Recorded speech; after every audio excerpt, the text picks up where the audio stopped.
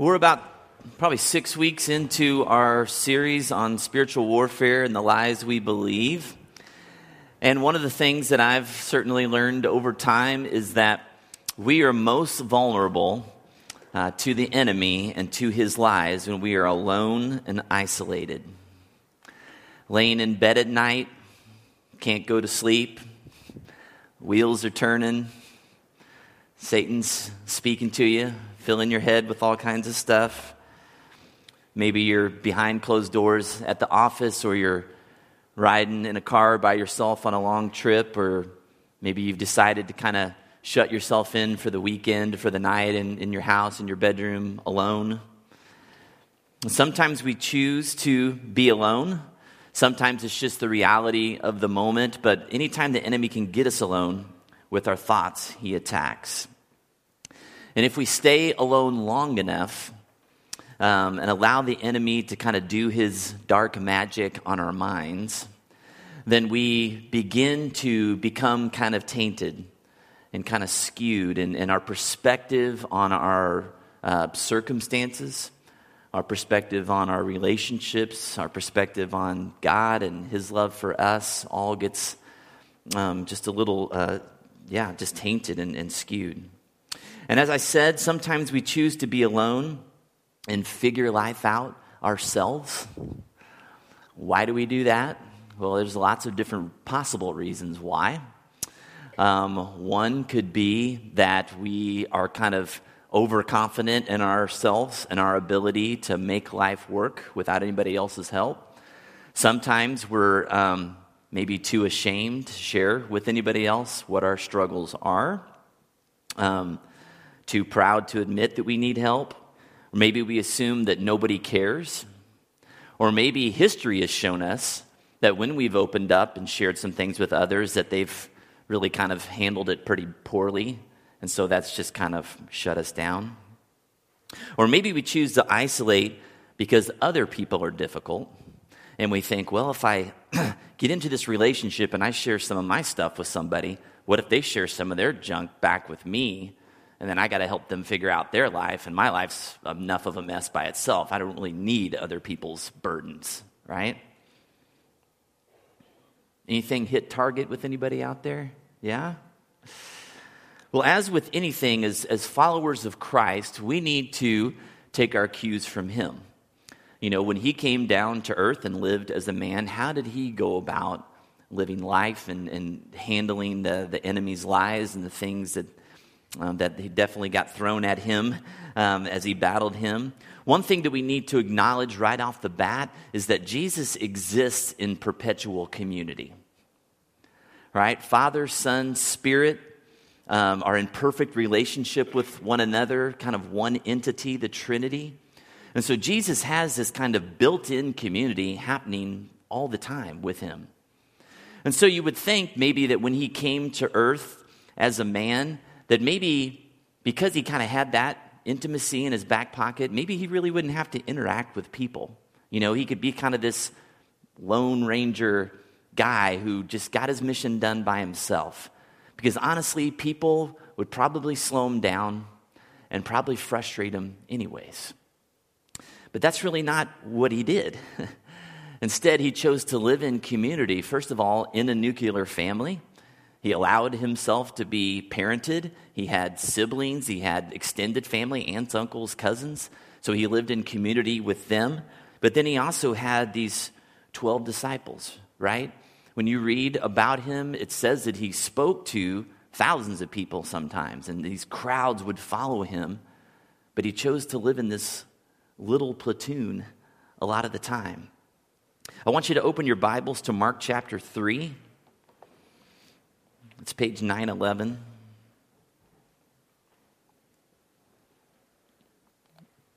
Mark 3. Starting in verse 13. It says, Jesus went up on a mountainside and called to him those he wanted, and they came to him. He appointed 12 that they might be with him, that he might send them out to preach and to have authority to drive out demons. And so he appointed these 12 guys that they might what? What was the first thing that he said? Even before that. Be with him. Just be with him. Not necessarily do anything. Just be with him. Now, how was that arrangement going to benefit Jesus? How was having these 12 guys with him all the time going to benefit Jesus? It's a question for you. He didn't necessarily need to have them, but maybe he did. I don't know. What do you guys think? Yeah. An example of community. Okay. Community. Yeah. So it gives us an example of community. What else? How is this going to benefit Jesus, though? Be able to multiply his word. Do what now? Be able to multiply his word. Okay. Yeah. Multiply his influence into others that could go, and he can only be one place at one time, right? He desires fellowship. What's that? He desires fellowship. He desires fellowship. Okay. How do we know that? How do we know that by who he is? What's that? Yeah, he created us. Yeah, he didn't have to do that, so he must want to be with us, right? Yeah. Scripture says he wanted them. He wanted them? Is that what you said? Yeah. Scripture says that he wanted these disciples. Yeah. The fact that he lives in a Trinity, that God designed things to be Father, Son, and Spirit, tells us that the community is important to him. Okay? Good thoughts, folks. This model of doing life together is seen throughout the New Testament. Whenever Jesus would send people out, he always sent them out 2 by 2, right? When you look in the book of Acts and you hear the name Peter, you almost always hear John. And they would just kind of tag teamed it in those early days of building the church. They were always together. When you read Paul's letters, you see that as he was out doing these missionary journeys and taking the gospel to new places that had never heard about Christ, and a lot of times, honestly, he was kind of getting the crud beat out of him along the way, he always had somebody with him. You know, it was Silas and Barnabas and Luke or Timothy. And what's amazing is that people wanted to be with him when he was getting beat around so much. What was so compelling about Paul that's like, yeah, you might get beat up in the next town? I'm coming with you, right? That sounds good. But this continual biblical model for ministry success was in numbers. It was in community. It was in deep spiritual friendship. But not just any people will do. It's not like Paul could have just picked anybody to come with him.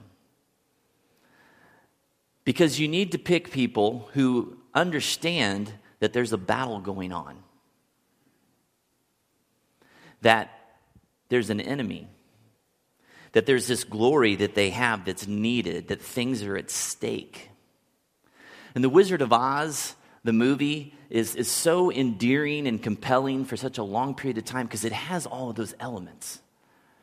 Right? The Scarecrow, the Tin Man, the Lion, they all understand, and Dorothy too, the power of the Wicked Witch. They understand that they are in a battle. There's a battle going on. They want something. They desire for things to be different. They know that it's going to take risk and courage to go and do the things that they want to do. Have a heart, have a brain, have courage, all those things. But they needed one another, right? Alone they couldn't do it, but together there was power in that. And so they made great traveling companions for Dorothy and Toto. Have you ever been on a dysfunctional team? You might be on one right now, right? Maybe it could be sports team or at work, right? Tell me what are the elements? What's going on when things are dysfunctional? Why are certain teams dysfunctional? Without mentioning any names, tell me what are some traits of dysfunctional teams, Brock. A lot of chiefs and not a lot of Indians. I personally am more of an Indian type. So, yeah, I get frustrated with the chiefs too. Yeah. What's that? Confusion about what? Whatever you're doing. Clarity of vision. Yes, good. Yes. Everybody pushing their own agenda. Yes. Lack of communication. Yes. Lack of trust. Good. Yes. Selfishness. Man, Richard. It's always somebody else's fault. This is the easiest question I've ever asked. You guys are like, wham, wham, wham. Yeah, dysfunction out there, huh? Man, the pain is real. Most of the time, and you guys mentioned this, I've found that the team is dysfunctional. I mean, there's a lot of reasons, but at the core, it's just that everybody doesn't have the same agenda, right? Somebody mentioned that. So you're on a sports team, and there's some people on your team who think, well, I thought we were like trying to get to state this year. And so like, if we're trying to do that, shouldn't we be doing this, this, and this, and this? Like, isn't that the commitment this is going to take? Well, other people are like, that's just things we said when coach was around. We just really want to have fun. And, yeah, if we win or lose, whatever, right? You're just like, man, that causes dysfunction, hurt feelings, right? Confusion, because some people are giving max effort and some people aren't. Or, at work, if you're a nurse and maybe you're on this floor, this unit, and there's some nurses that they're really just kind of punching the clock. They just kind of want their paycheck, and they're not really willing to invest much personally, while other nurses are there trying to bring quality care to the patients. All right, and there's this clash because you got these people that are really selfish and these folks that are thinking about the team and how can we care for people. So competing agendas lead to dysfunction. And a few weeks ago, we talked about the importance of understanding the story that we're living in and the roles that we have to play. As Christians, we're caught up in this grand narrative of the Bible that's been going on for thousands of years.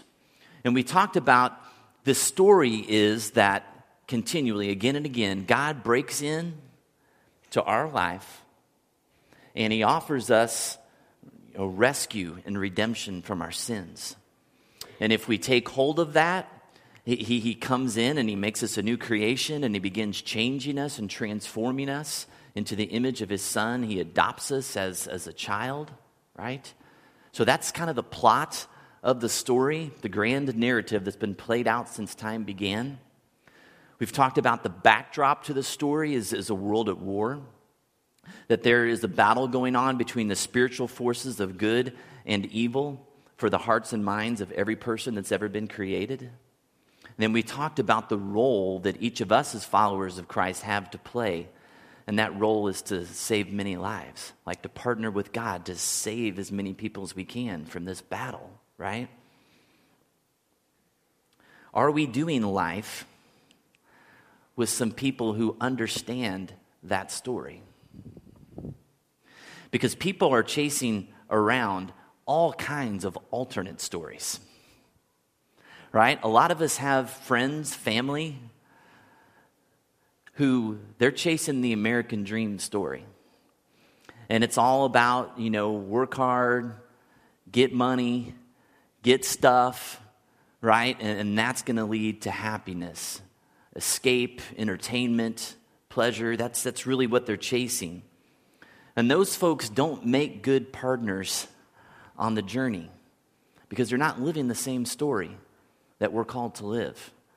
Instead of figuring out how do we save many lives, for them it's all about how do I become comfortable and experience pleasure and have fun.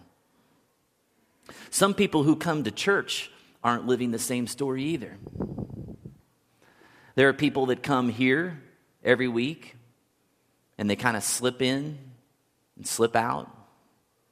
And they don't really engage. They don't really get to know anyone. Nobody really gets to know them. They may serve, but they usually don't. It's kind of about them. If they want to come, they do. If they want to engage, they do. If they want to give or serve, They'll do it if they feel like it. They're kind of wandering around the set of the movie, but they don't know what the story is. And those folks don't make good partners for the journey either. The people that I know in this room who are really growing and who are really changing and being transformed into the image of Christ are people who have intentionally made a decision that I am going to pursue community and intimacy with other people. Or when they've been invited into that, they've been like, yeah, I don't even know what that means, but I'm going to go for it, and I'm going to try to make relationships work. I see the value in that. And it's not just any people, but it's people who are living the same story, right? The people that are really growing in here are people who are in with groups of people whom they all understand the story they're in, that there's a battle going on, that they have a glory that's needed and needs to be shared with those around them, and that they're partnering with God to save many lives. The last few years, probably about 5 or 6 years now, I've been taking a ski trip every spring with about 5 or 6 guys. And it's a great time. And we go and we ski for a couple days in Colorado and Breckenridge, and it's beautiful and it's fun. But my favorite part of the time together is over dinner and then at night. Because what we try to do over the course of those 3 nights that we're there is every one of us goes around and just kind of shares our kind of present story. What's going on in our life? The battles that we're engaged in our marriage, in parenting, in our careers, in our ministry, and then kind of how we're doing in that. Where are some of our victories? Where's some places where the enemy's kind of beating us up and we're not having much success?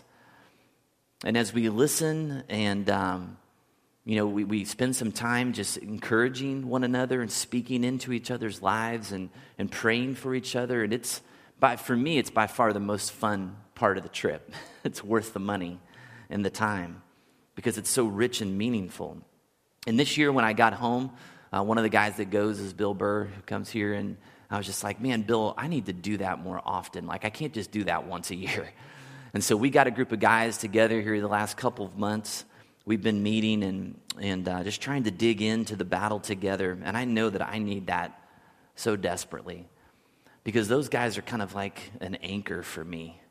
You know, when the ship of my life is getting tossed around by the various waves or winds of whatever circumstances I'm in, these guys are kind of like keeping me together, from being blown away and capsized at different times in my life. Now, let's be honest. Getting to that place with a group of people is really hard. Really hard. And then when you think about Christ and his relationship with his disciples, man, how many times was he frustrated with them? Oh, man. I mean, they betrayed him. They disowned him. On the night that he was about to be arrested, he said, hey, I need you guys, just sit over there and just pray for me. Man, I really need you to be in this with me. What do? They fall asleep, right? When they're walking around and he's talking about this kingdom and the kind of people he's going to need, they're over there arguing about who's the greatest among them, right? When he said, hey, the greatest is going to be the least, the person who serves the most. And the enemy was kind of having a field day with their flaws, right? And people are frustrating, including you and me. We're part of the problem, right?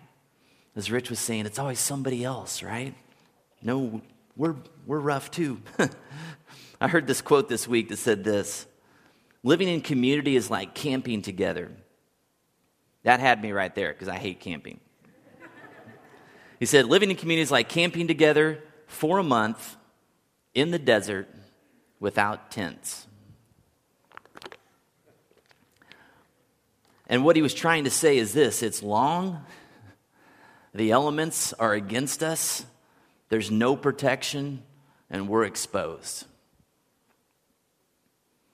People are frustrating. They will annoy us. They will disappoint us, right? And we can only survive in community if we believe a couple of things. Put that slide up there. One, people's hearts are good. Two, we're at war. Why is it so critical to survive in creating a transforming community that we believe those two things at their core? How would that shape the way that we engage and see community if we believe those things? I'm asking you a question. Why are those critical? Let's start with the first one. People's hearts are good. Yeah, Rob? Because we wouldn't immediately give up if somebody disappointed us.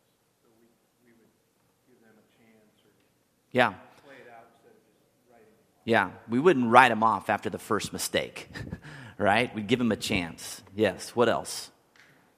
Yes. Remember that our war isn't with each other. Like, we should be for each other, and like if we make a mistake or we wrong somebody in that way, it's easier to forgive somebody if you know we're fighting this battle together. Yeah. Yeah, people's hearts are good. We're in it together, right? We're not the enemy. What else? Yeah, Rob? If I believed my heart was always good, I'd probably check my pride a lot more and maybe not be so quick to judge. Okay, might be not so quick to judge other people. Yeah. Another way of putting this, a lot of times in our church culture here, we talk about believing the best about each other. So when that person says something that kind of catches us wrong, or says something that's kind of critical or feels like a dig, if I can take a step back and be like, okay, I'll just use Justin for example, right? My right-hand man. Be like, if Justin kind of comes across the wrong way, but I know his heart is good. I know at the core Justin cares about me. Like Justin wants the best for me. I know that. It might not always come across that way at times because he's got his own junk going on in his life. He might be having a bad day. Him and Sarah, might have had a rough, argument the night before or whatever. But if I believe at the core that his heart is good, then yeah, I'm going to be much more gracious towards Justin, right? Instead of just immediately being defensive or, hey man, step off, right? And you see people that are like that, man. It's like you make one mistake or you say one thing kind of in a way and they're just like, coming out fighting, It's just like, whoa, simmer down now, Dang. So it's so important to believe that people's hearts are good, okay? We're at war. Why is that so critical to understand? Yeah, Barb?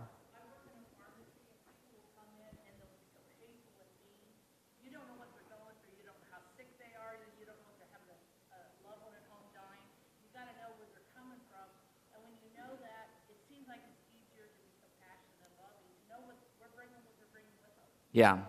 Yeah, she said when we know people's stories, when we know them, we take the time to know them, then we're much more compassionate towards people. When we understand that there's a battle going on and they're getting it handed to them in some area of their life and they're hurt. And so they're lashing out or they're bitter or they're whatever. Anything else? Yeah. It's hard to complain about anything once you think that you're at war. I heard someone say that it's like a soldier coming back to his general yelling, they're shooting at me. He's like, well, it's a war. What do you think? It's hard to complain about anything when you realize that, something's at stake and that it's going to take risk. Yeah, good. He said that it's hard to complain about anything when you understand the fact that you're in a battle. Like he said, you can't run back to the general and be like, hey, they're shooting at me. Be like, yeah, that's what happens out here, right? Yeah, we don't get disillusioned so much, I think. Yeah. Well, Satan's very deceptive, deceiver. So when you're at war and you realize that that's his tactic, help me out here. Yeah. You know what I'm I mean, I get what you're saying. That's a very good point. He's saying that Satan is the father of lies. He's the ultimate deceiver. And so when you understand that that's his tactic and what he's trying to do, then it just kind of makes you a little bit more aware. So for instance, those of you who've been around me and know me very long, you understand this. Like, I'm prideful. I'm competitive. And so when Satan knows that, and when I'm not in my right mind, he'll take that and he'll twist it, man, and he'll use those negative sides of my traits to frustrate other people and to make them mad. And whatever, especially with other prideful people, like we clash, a lot. And so we have to remember that, yeah, we're not the enemy. Like, that's not who I want to be when I'm acting like that. I know that's how I come across sometimes, but that's not who I want to be. Yeah. I think it also stresses the importance of the urgency of doing it, because, like, if we don't do it, then the enemy is gaining the upper hand. Doing what? So being in community and doing what we're supposed to do is, like, if we fall asleep to that, the enemy is still working. They don't. Yeah. It's not a ceasefire. Like, they are still coming at us. Right. Yeah, that's good. There is no ceasefire. The enemy's continuing to come. That's good. We need to move on. You guys have A+ students. Must be because school's out and now your brain's kind of like, whew, taking a breather. Hey, open your Bibles to Acts chapter 4. It's page 995.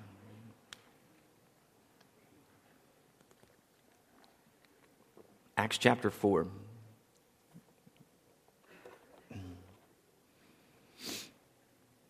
We're going to start at verse 32. It says, all the believers were one in heart and mind. No one claimed that any of their possessions was their own, but they shared everything they had.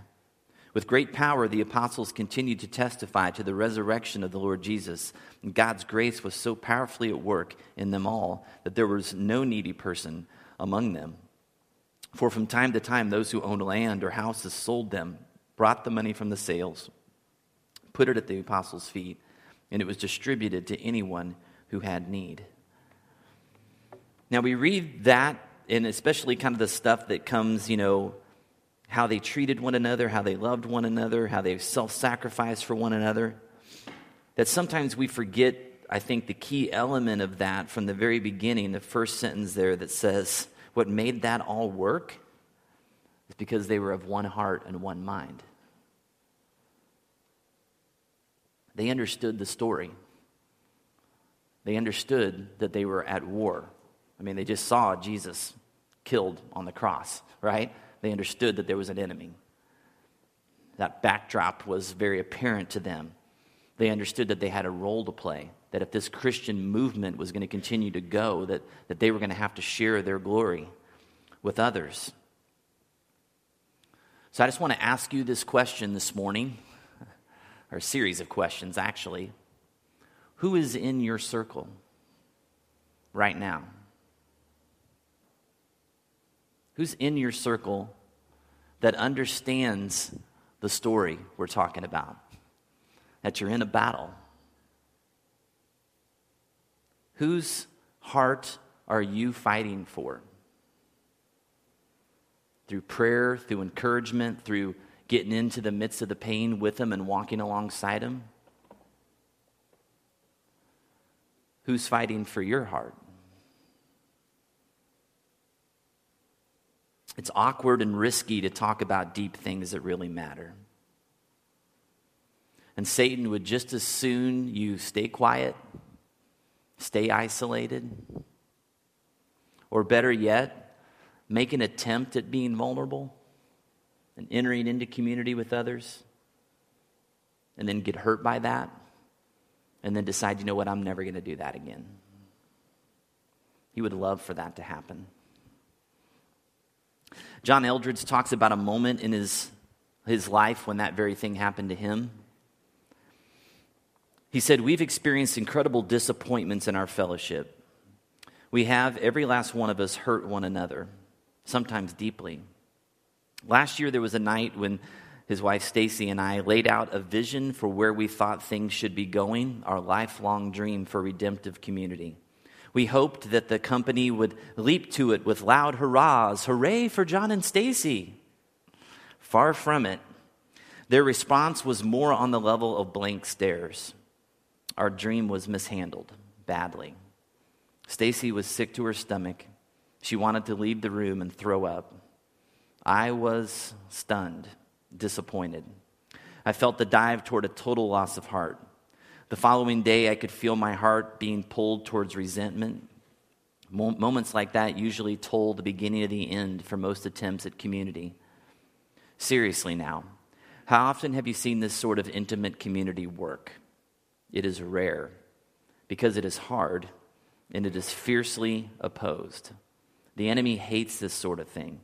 He knows how powerful it can be for God and his kingdom. For our hearts, it is devastating to him. Most churches survive because everyone keeps a polite distance from the others. We keep our meetings short, our conversations superficial.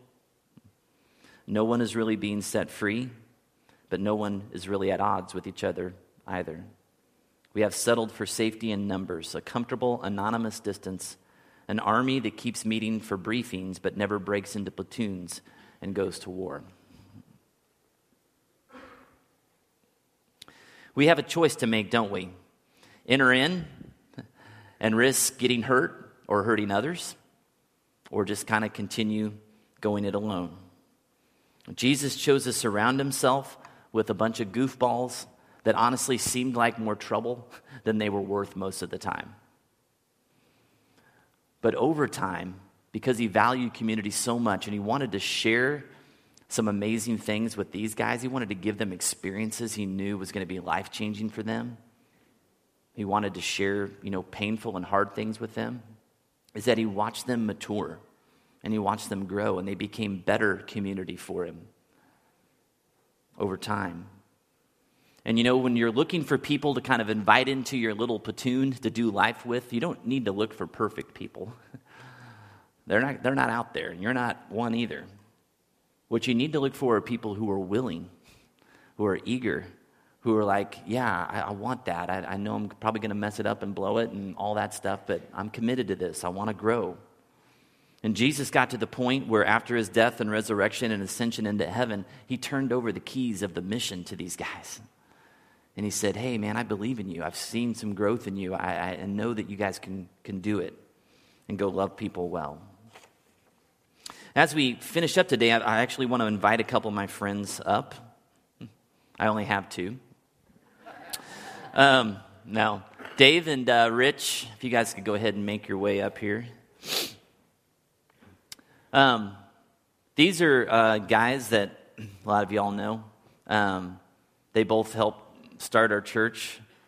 I got these small chairs so I would look more powerful compared to you. There you go.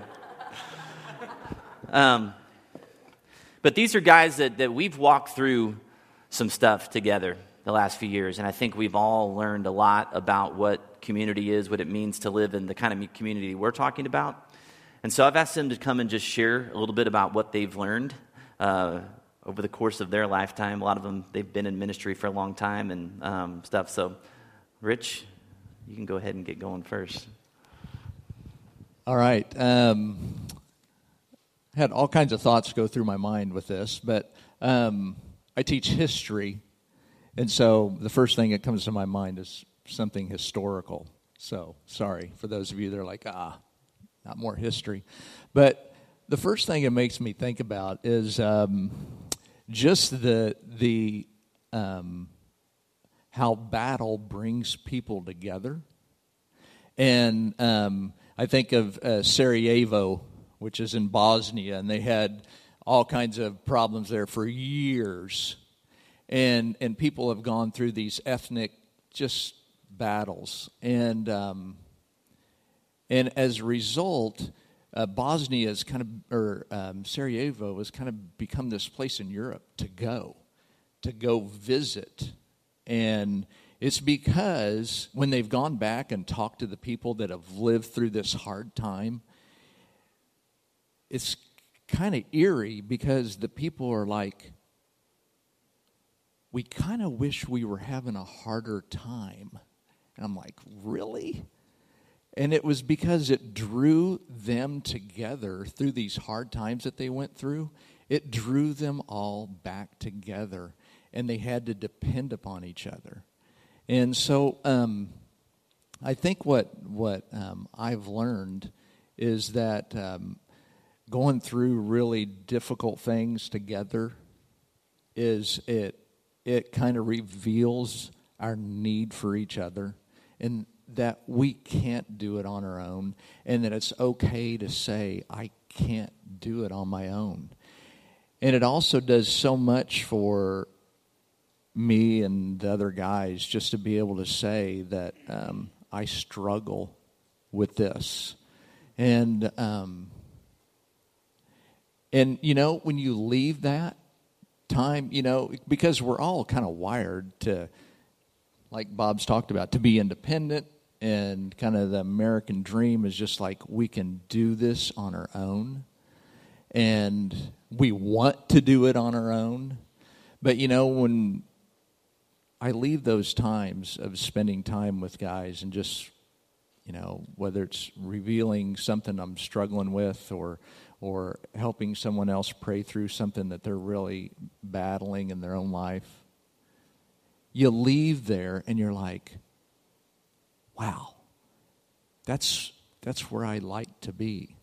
And so anyway, those are the things that I've learned, and there's a whole lot more I could share, but I'll let Dave go. I'm a little intimidated. You've got notes. I don't have any notes. I didn't even use them. And you're talking about Sarajevo. I'm not even sure where that is. But, yeah. You know, I think being in community has been huge for me. It really has been. When you ask the question about who's fighting for your heart, I mean, I can name some guys that are fighting for my heart, and some guys whose hearts I am fighting for, and that's been huge in my life, following Christ. You know, a couple things, I think, just that idea of the whole sermon series about lies that we believe, that I think the enemy desperately wants us to be isolated. And I think one thing that's really key about that idea of being together in community is just that piece of confession. You know, James it talks about that we are to confess our sins to one another and to pray for one another, and that's the beginning of healing, because I think that when we confess our sins to God, we get this forgiveness, but when we confess our sins to one another, we really begin to get that healing. It brings the sin to light.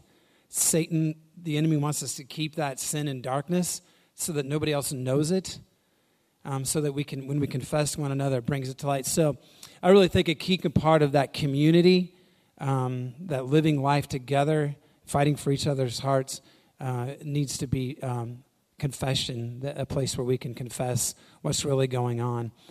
And I get to be a part of the group that goes skiing every year. It really is. It's awesome, and the skiing is great. It's really fun. But just that time where we can get together and really talk about what's going on in our lives, what's our current story, what's happening, a time when we can encourage each other, pray for each other, and a time when we can ask each other maybe some hard questions. Hey, I want you to talk a little more about this. Or you said this was a little bit of a concern. Or you said the same thing last year. How are we going to move past this? Those have been just so valuable to me and just so great. And I'm grateful that we have a pastor that models this for us in our church. Bob lives in community. He lives in relationships like that are real and authentic, where we can fight for each other's hearts. And he knows there's some guys that he can call at any time, and we'll be there and talk and pray. And this has been a great piece of my walk with God. So, yeah. Let's give them a round of applause.